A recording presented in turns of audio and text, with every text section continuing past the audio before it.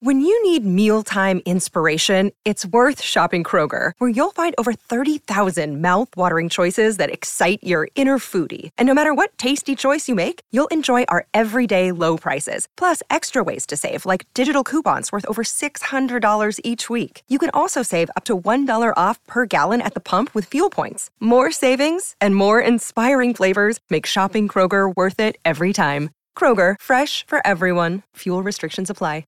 Another day is here, and you're ready for it. What to wear? Check. Breakfast, lunch, and dinner? Check.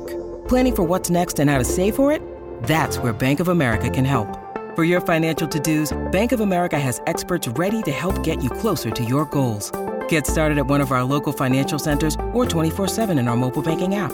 Find a location near you at bankofamerica.com/talktous. What would you like the power to do? Mobile banking requires downloading the app and is only available for select devices. Message and data rates may apply. Bank of America N.A., member FDIC. For the next 31 days on the FCPA Compliance Report, we're going to be bringing you a daily tip, strategy, or idea that you can use to improve your program. Here's your host, Tom Fox, the Compliance Evangelist. Hello, everyone. This is Tom Fox, back for another episode. And today you're in for a treat because I have a special guest, Eric Feldman, Senior Vice President at Affiliated Monitors, and we're going to take up the topic of post-acquisition integration. Eric, first of all, welcome, and thanks so much for taking the time to visit with me today. Thanks so much for having me, Tom.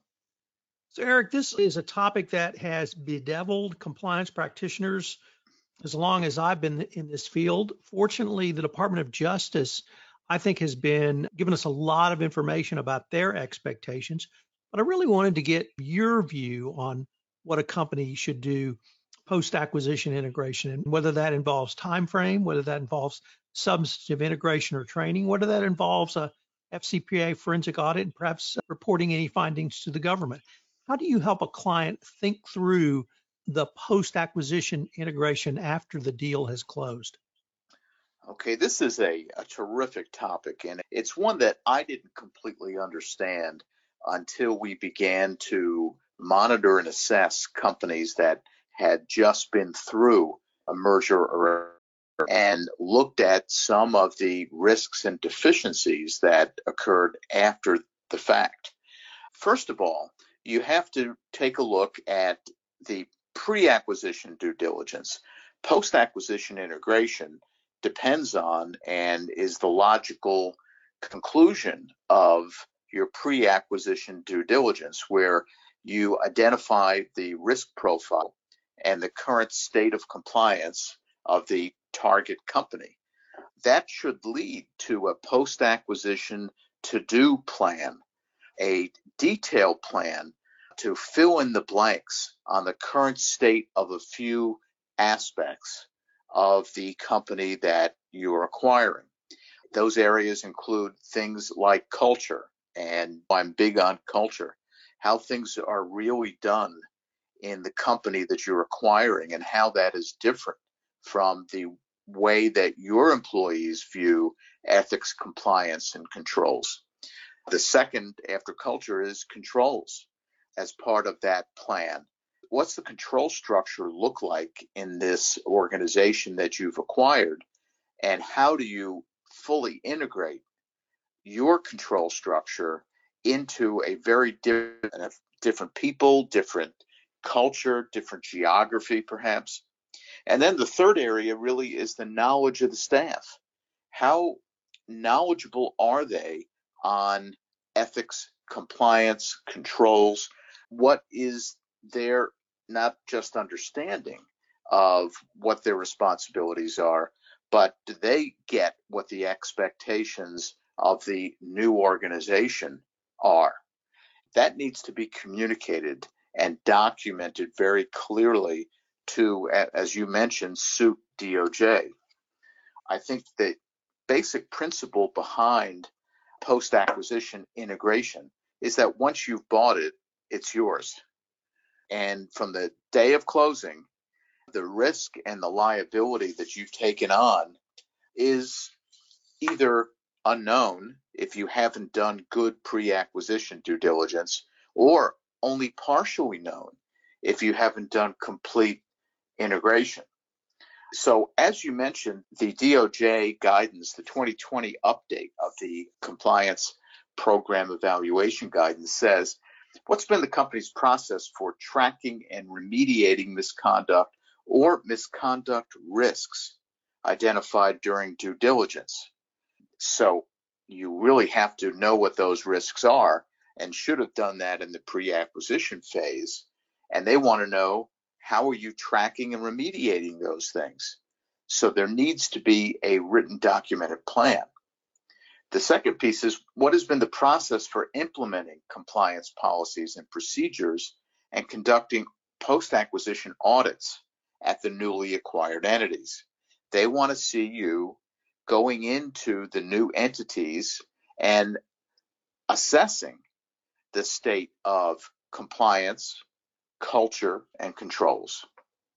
Now, when I say culture, I think that it's even more important now during this time of pandemic, but really any time a company goes through a transition, there's going to be a fear of losing jobs, a fear of the new company and the new environment, and any kind of employee feeling of being unsettled is going to naturally increase the risk of misconduct. That needs to be managed. So one of the things when we talk about audits might also be assessments of fraud risk in that new entity and what kinds of remedial steps need to be taken to address those things.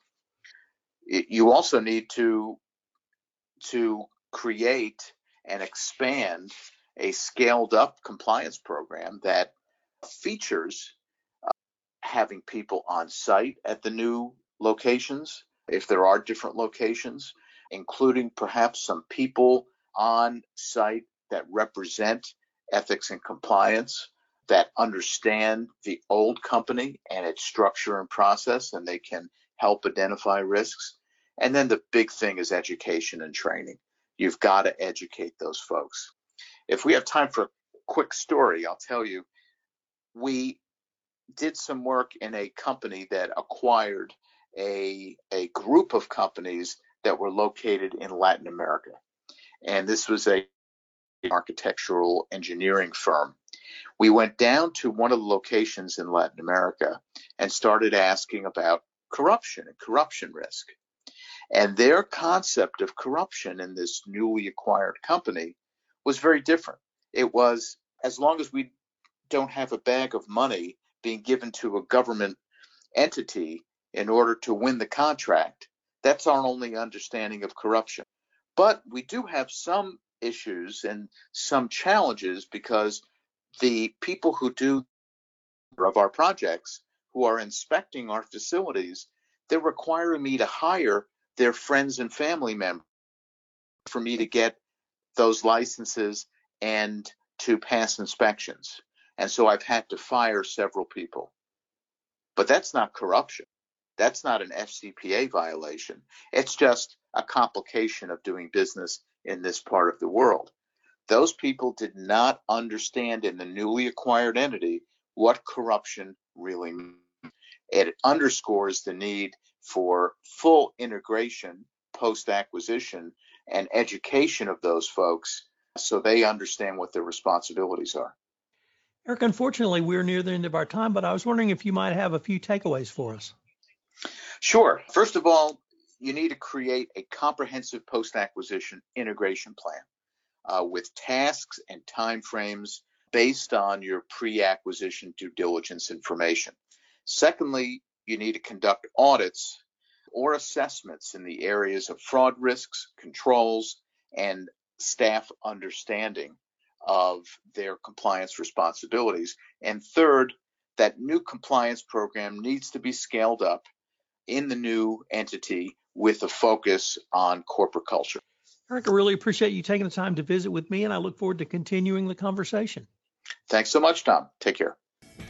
Hello, everyone. This is Tom Fox. I'd like to thank you again for joining me for this episode of 31 Days to a More Effective Compliance Program around business ventures. And I hope you will join me for our next episode tomorrow. This podcast series on 31 Days to a More Effective Compliance Program is a production of the Compliance Podcast Network. This podcast is a part of the C-Suite Radio Network. For more top business podcasts, visit c-suiteradio.com.